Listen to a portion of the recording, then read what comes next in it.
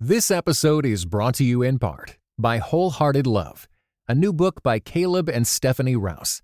Overcome the barriers that hold you back in your relationships with God and with others, and delight in feeling safe, seen, and loved with Wholehearted Love.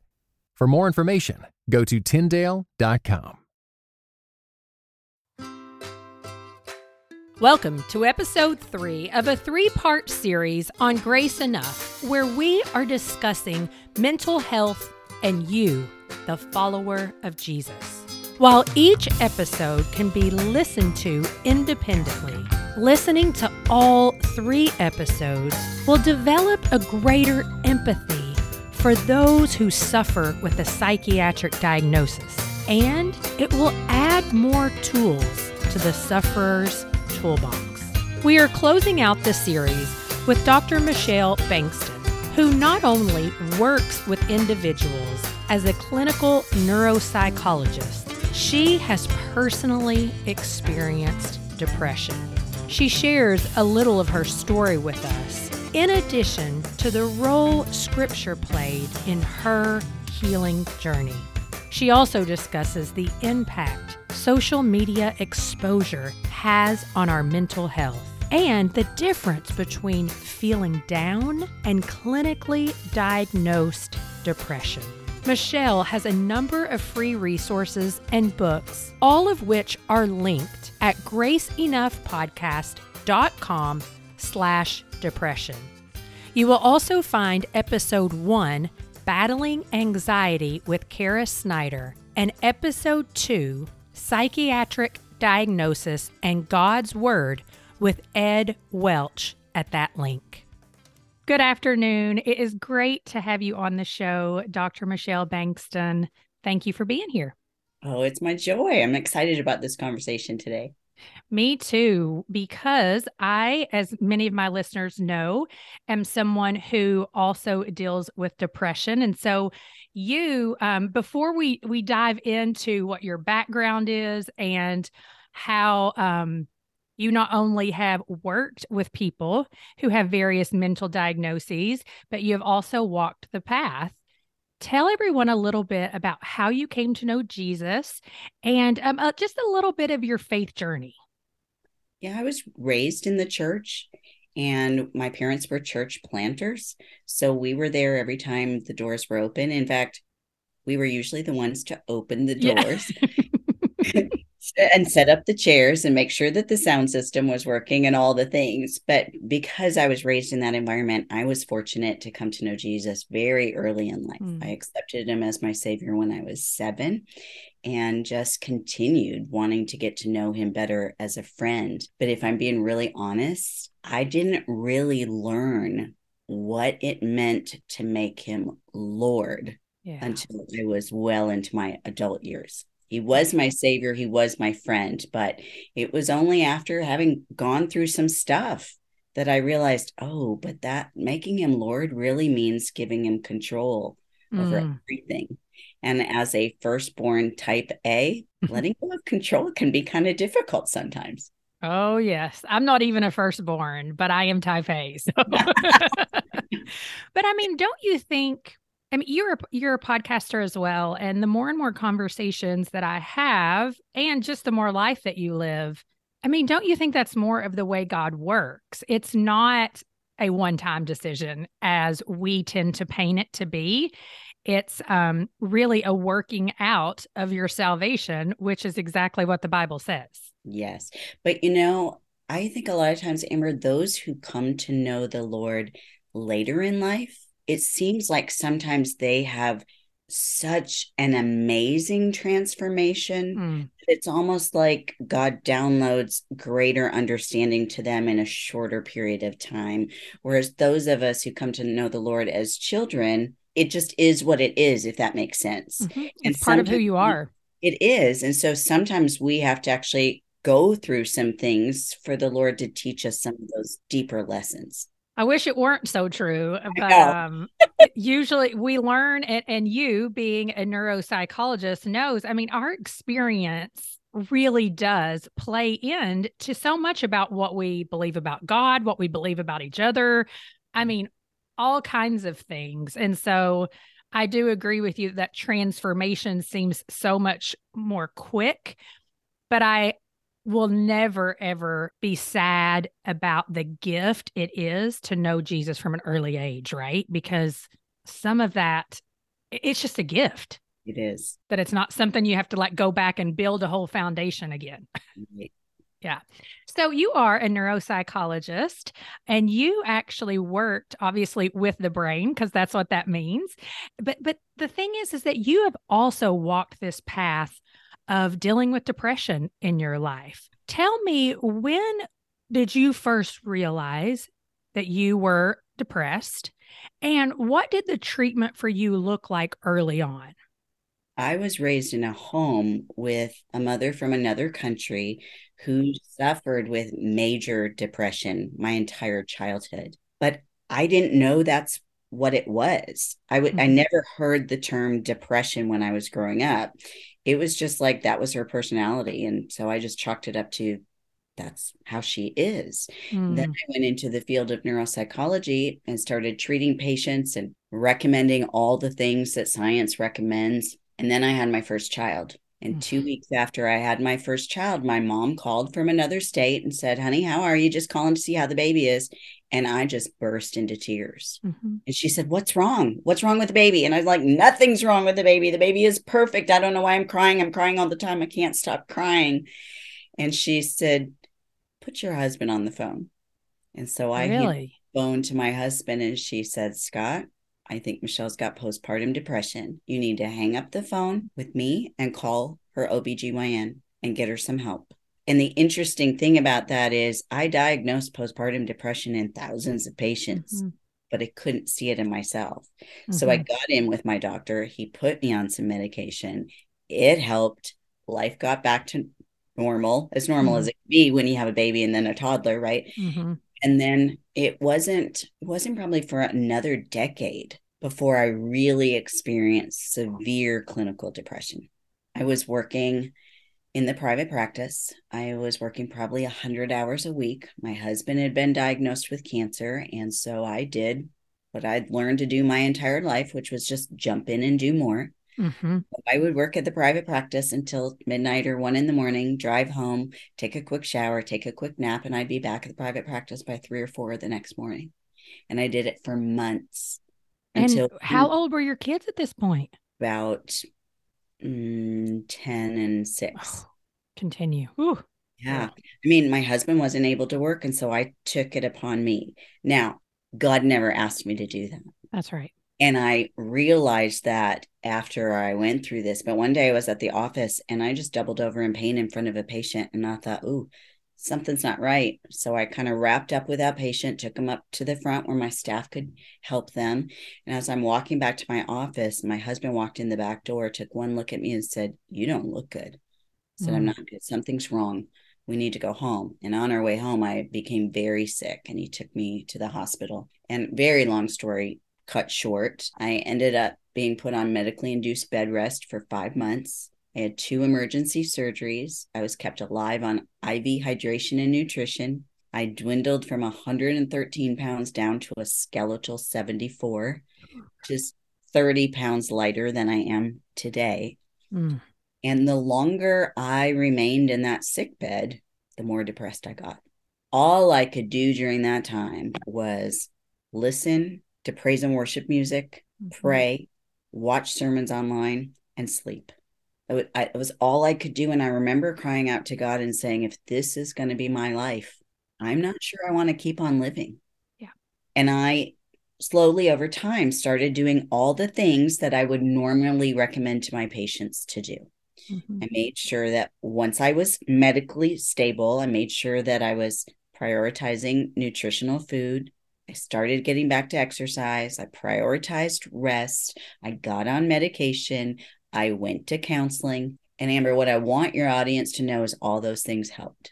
But for me, they were not enough to take the depression away. And I cried out to God and I said, "I'm doing all the things that I would normally suggest to my patients to do, but something is missing. And I cannot go back to that practice, being a doctor, recommending things unless I know they're going to work. Something is missing. And I would look around at friends and family and people at church and just think, I must just be joy immune because I'm doing all the things, but joy is elusive.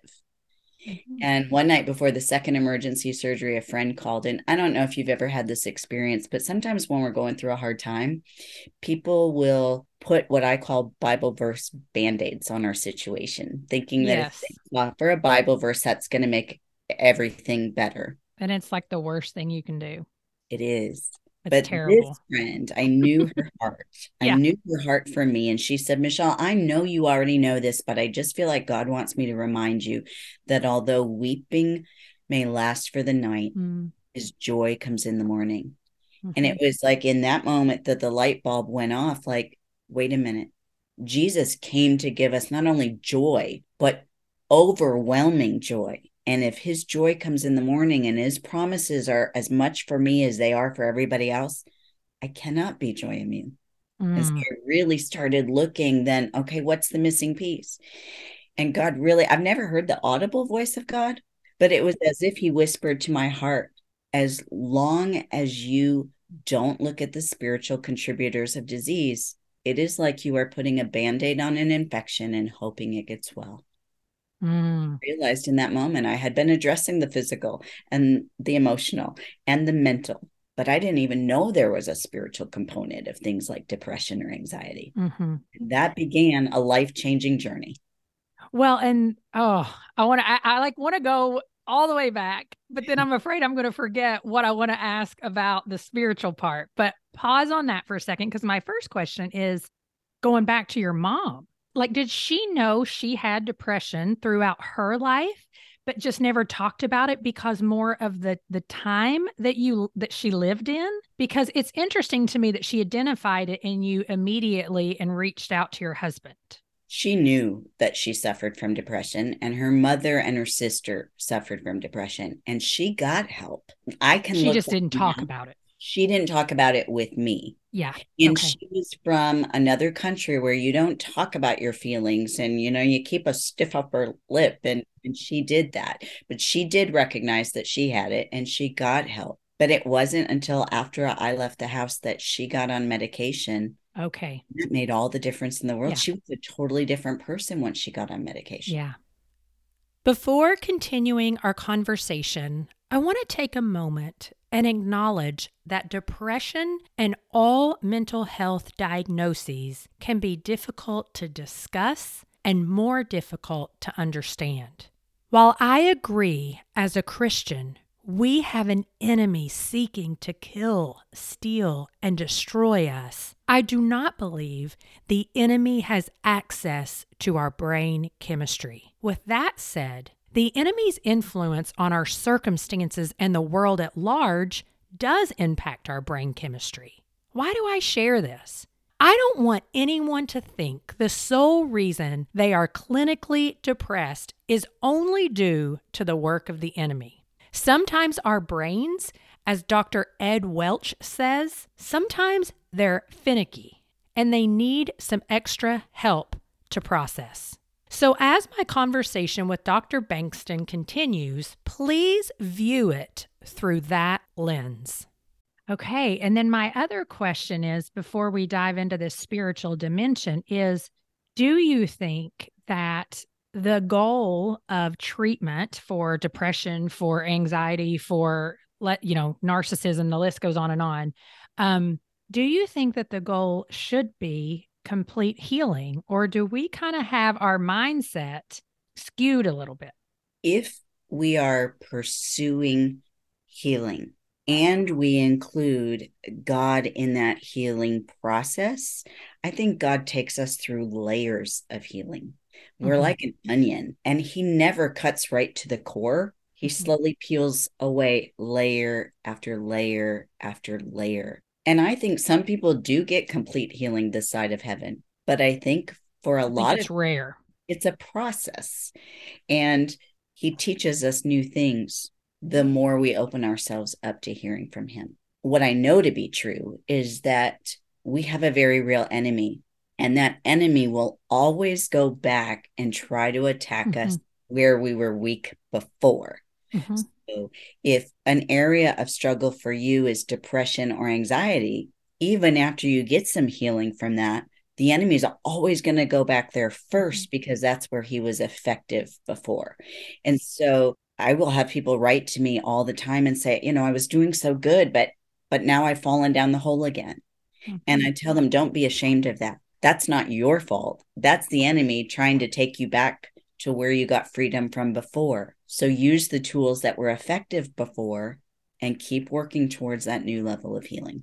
Yeah, I mean, and I asked that because in a conversation I had with Dr. Ed Welch, he was saying, sometimes we don't identify enough with the suffering Christ. And if just the identification with that and not letting your goal always be healing, but instead, like you said, this sanctification process of layers of healing can really alter your mindset a little bit of like, oh my goodness, am I pursuing the wrong thing? Now, that doesn't mean that you shouldn't pursue some healing, but I mean, sometimes we just pray so much for something to be completely gone instead of, I can identify with Christ in this. Please help me to renew my mind day by day, and so on and so forth. I think sometimes we get in a trap of idolizing the healing rather than seeking after the healer.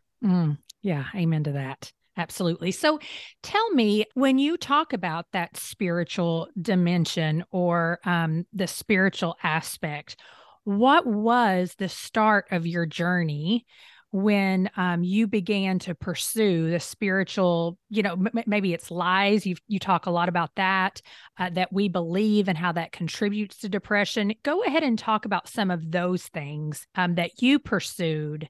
And I'm certain that you're still pursuing. I really sought after the Lord because I thought, I'm not exactly sure what you mean that if I don't address the spiritual dimension of disease.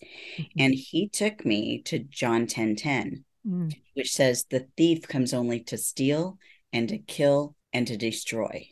But I have come that they might have life and have it to the full. And I thought, okay, Lord, I get it. We have an enemy. I get that. But what does that mean? And I feel like as I studied the word, God showed me that the enemy comes to steal our peace, kill our joy, and destroy our identity. And if he can do those things, we won't live in victory. But because Jesus came so that we could have life and have it to the full, that's where we want to put our focus. And the way he steals our peace largely is by whispering lies to us. And there's a reason that Jesus tells us in scripture that we need to take every thought captive. We have somewhere between 50 and 70,000 thoughts a day. That is a lot of work. And I remember telling God several days, this just feels like too much work today. Amen. And it is work. But the more we will attempt to take those thoughts captive, the more we will realize what lies the enemy is feeding us that is a slippery slope down into worry, fear, anxiety, depression, all the things. Something like feeling I was joy immune. I accepted that label for a while until that friend called and gave me that scripture. And it was like the light bulb went off. Wait a minute. If Jesus came for all of us to have joy, and he acknowledges that weeping may last for the night, but his joy comes in the morning, it's a lie that I'm joy immune. And that's how the enemy works. He'll insert these thoughts in our head. I was working on a presentation, and I'm not very tech savvy. So a friend was helping me with my PowerPoint slides. And she said, Michelle, I just need to know what it is you're trying to convey here. I'm like, I don't know. I'm just so stupid. Oh.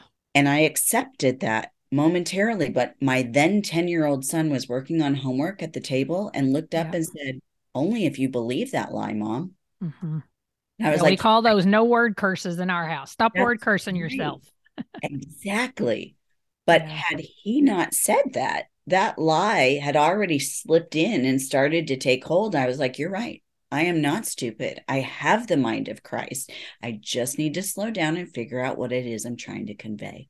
But that's how quickly we can believe a lie, receive it, and then acted out in our life. Well, and I think the thing too, though, is that you don't even believe it quickly because it's something that actually you've been telling yourself for decades a lot of times. Yeah. And then it takes a long time to get rid of it, So it feels like it's quick. And I mean, it is quick because it comes off of our tongue. But I mean, most of the time, that's where the neuro piece comes in, right? The tracks in our brain that get laid down and they dig into ruts of, I'm not enough. I'm never going to measure up to X, Y, and Z, whatever that lie is that you tell yourself. And so when it talks about taking your thoughts captive, what I hear people say a lot, and I can resonate with this, well, I know that's what I'm supposed to do, but I don't know how. How do I actually do that? So yeah, how do we do that? Part of it is realizing that we're not in this fight alone. When Jesus left this earth, he said, I have to go, but I'm giving you the gift of the Comforter who will remind you of all truth. Mm-hmm. And that's the Holy Spirit. But the Holy Spirit can't remind us of anything we've not already exposed ourselves to. He can't remind us of Scripture if we've not heard it, read it, spoken it, somehow come across that before. And so that's where our responsibility comes, is to know God's word, be in God's word, so that when those situations come up, when we hear those lies and we don't even realize that, that's when the Holy Spirit can remind us of what the Word of God says. Where I find myself knowing that I've got to check with the Word of God is when I start going down the path of what if this, what if that. Then I realize, oh, wait a minute, I am starting to worry. And what does God say about that? God tells me, do not worry, do not be afraid, be anxious for nothing. I will fight for you. I will go before you. I will be your provider. And so that's where I have to realize what it is I'm thinking, ask myself, where is that coming from? And is that consistent with what God says? Yeah. Because if it's not, then it's coming from another kingdom. And that's not a kingdom I want to align myself with. Yeah. Well, and I love Tyler Staton, who's a pastor. He says we get like in the Western world, we often pray the problem instead of the promise first. And like if you pay attention in Scripture, most of the time people start with praying the promise. And I think that's where that joy in the morning comes. Like if you just say the verse to me and I'm feeling depressed, I'm like, well, where's the joy? Like I'm mad at you right now because I'm trying all these things and the joy's not coming.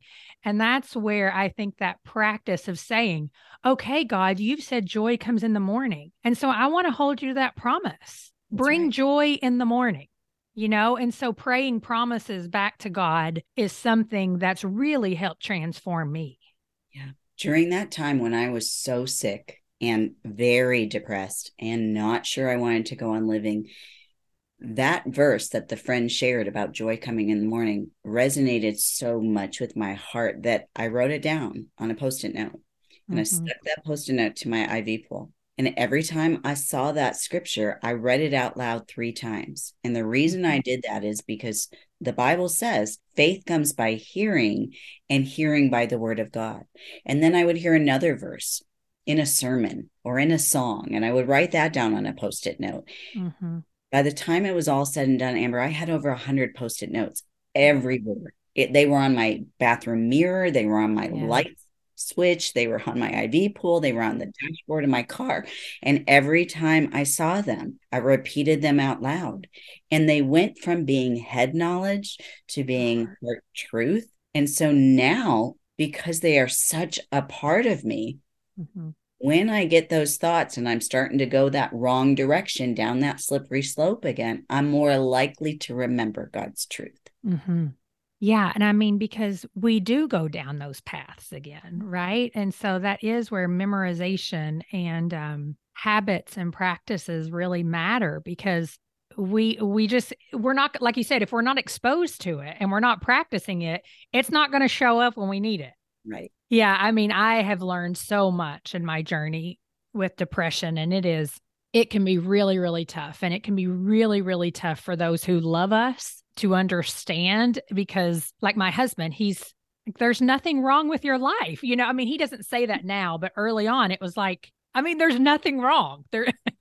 I'm married to the most eternal optimist who Yeah. doesn't get it. He's never Right. he's never experienced it. And so we can't blame them for not Right. understanding, just like I can't understand what it's like to lose a child because I've not lost a That's child. right. That's right. But it was during that time that the only thing I could rely on were God's promises Mm-hmm. and those post-it notes. And that's what really contributed to the latest book. Today is going to be a good day, because Yeah. I had to remind myself of God's promises. And it started with a simple Facebook post Mm. years ago. Today is going to be a good day because God's joy comes in the morning. Yes. And I found other people needed that lifeline to hold on to as well. Yeah. And that began what is now over a 7-year daily ministry of telling people why today can be a good day. And it's not based in fluff or culture. It's based on God's promises that, like you said, all right, God, I'm holding you to this promise. You've made this promise. Show yourself faithful. Yeah. And I mean, holding that tension of in this world we will have trouble and joy comes in the morning. Like those two do coexist. And that's been a journey for me in 2022, is just realizing that grief and sorrow can exist with gratitude and joy. Yeah. Like those things can actually be simultaneously happening. You know, you can be experiencing the loss of a loved one and be so brokenhearted, yet and sad and grieving. Yet over here, you can be watching your child excel at something and the joy that overtakes you. And we don't have to feel guilty about those two existing together. Yeah, it's a beautiful thing when you start wrapping your mind around that. And that is our Jesus, right? I mean, he certainly had joy and sorrow at the same time. He did. And he modeled so perfectly for us. I remember his prayer. What it says in the Bible is when he was in the garden, knowing he was going to Yeah. his certain death, he prayed all the more fervently. He modeled for us it's okay to have these feelings, but Oh, don't yes. stay there. Ask God to come into those feelings with you. Yes. And name them for sure before him. So let's talk a little bit about, like, first of all, do you feel like depression is happening more and more in our world today? Or is it just as social media comes along and our understanding of it has increased the exposure? I think it's both. Depression is now our greatest epidemic worldwide. Really? And at some point in our lifetime, 1 in 4 people will experience depression. So if you go out to dinner with a group of friends and there's 4 people at the table, at least one of you is Wow. going to experience it at some time in their lifetime. But I do think we are better at diagnosing it now. And because of social media is like a two-edged sword, but the benefit of social Amen. media is that it can make us more aware of the signs and symptoms to look for in ourselves as well as those around us that we love. But Mm, it has definitely increased. And especially over the last 3 years, we've seen it increase in all ages, from really? 3-year-olds up to I those know. who are, in their 90s or above. Well, and speaking of that, in our Western culture, what are some of the ways that as our society has developed that you see that we are just more susceptible to depression and anxiety? Well, a big one is to your point about social media.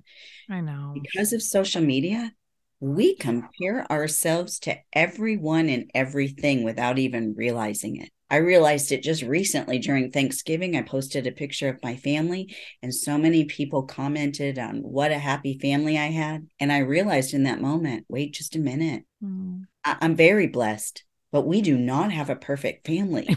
That Right. picture may look perfect, but it's not. And that's where social media is so misleading, because Yeah. people spend so much time crafting the perfect picture with the perfect filter, and everybody else is left looking at those images going, I'll never measure up to that. I wish I had that. Right. And so that contributes in a big way, because we can so readily compare ourselves and where we feel we lack with what it looks like other people have been blessed with. Mm. And social media also shows us what's going around the world. It used to be that you had to Right. wait until the 6 o'clock news to find out that a war erupted around the world. Right. Well, now we find out about a shooting within nanoseconds because it's Yeah. on social media. And that has a tendency then to bring us down.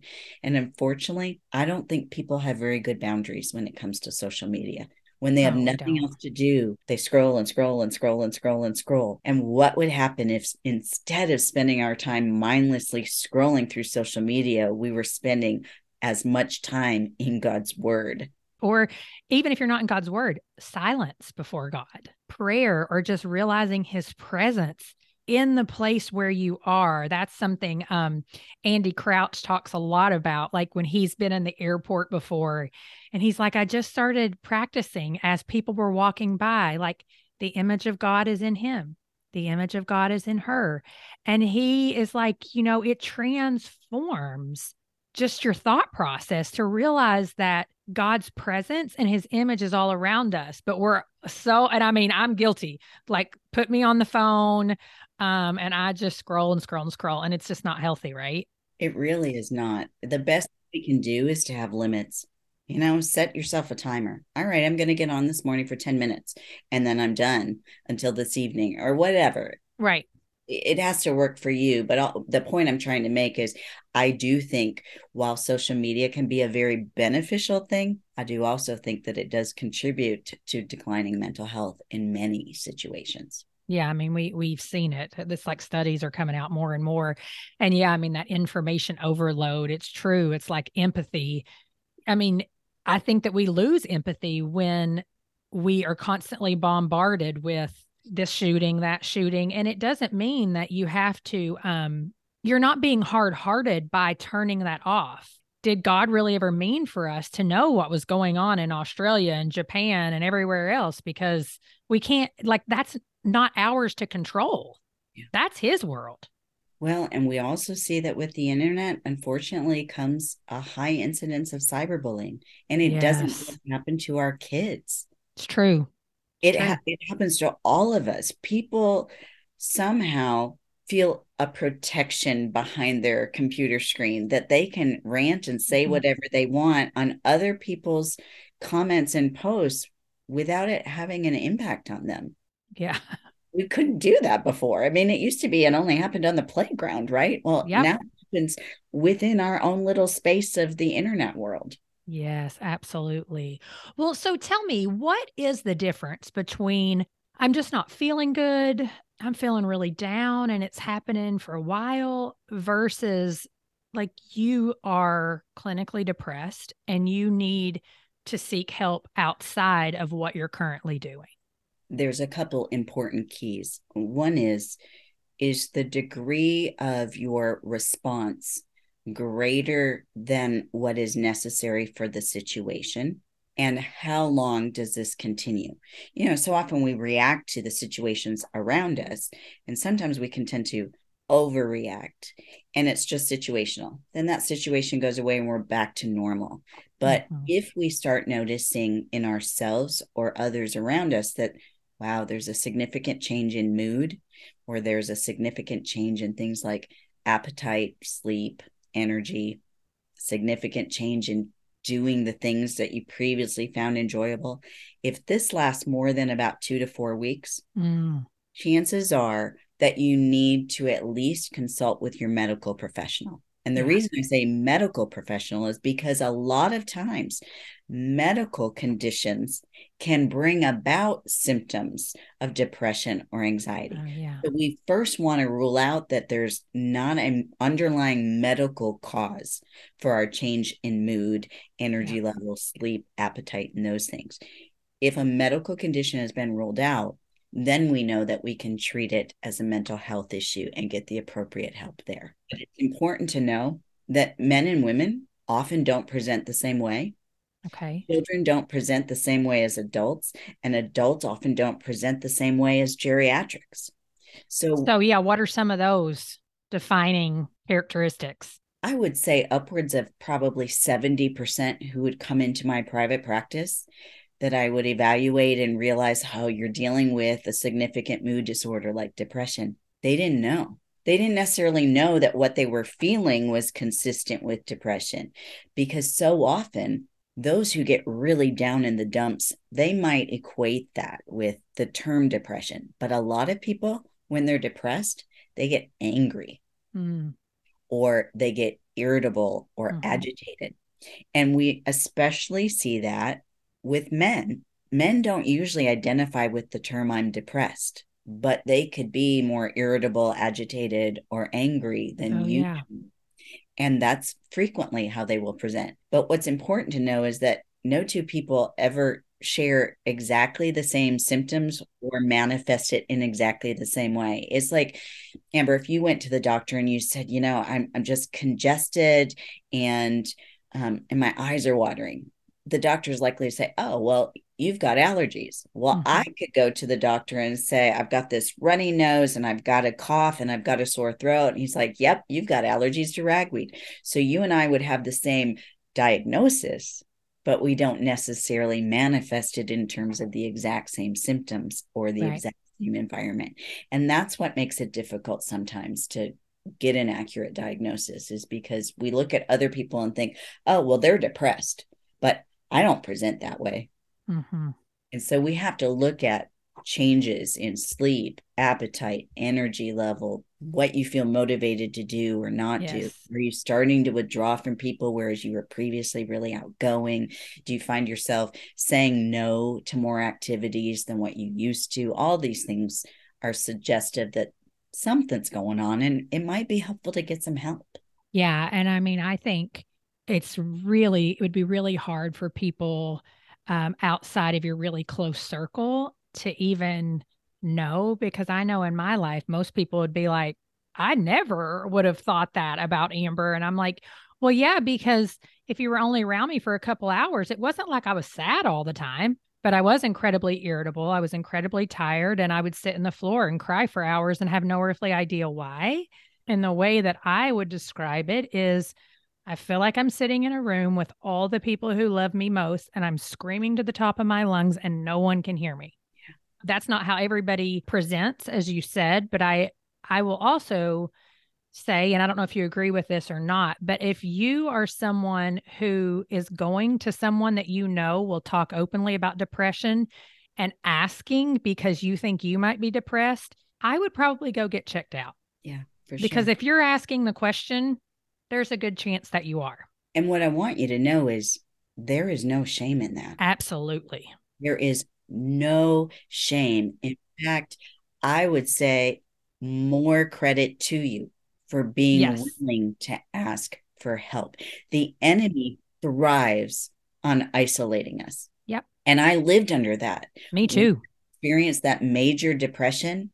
I was so embarrassed. I thought that referral sources were going to stop referring to me because clearly I didn't have all the answers. I thought patients were going to stop coming to me because how could I help them if I couldn't even help myself? And that was the enemy. Yeah. And what I realized, though, was no, when I'm actually willing to admit I'm struggling, more people can relate to that. That's right. Because I don't have it all together. It's not a picture perfect life. And then other people are willing to say, yeah, me too. Yes, yes, I agree.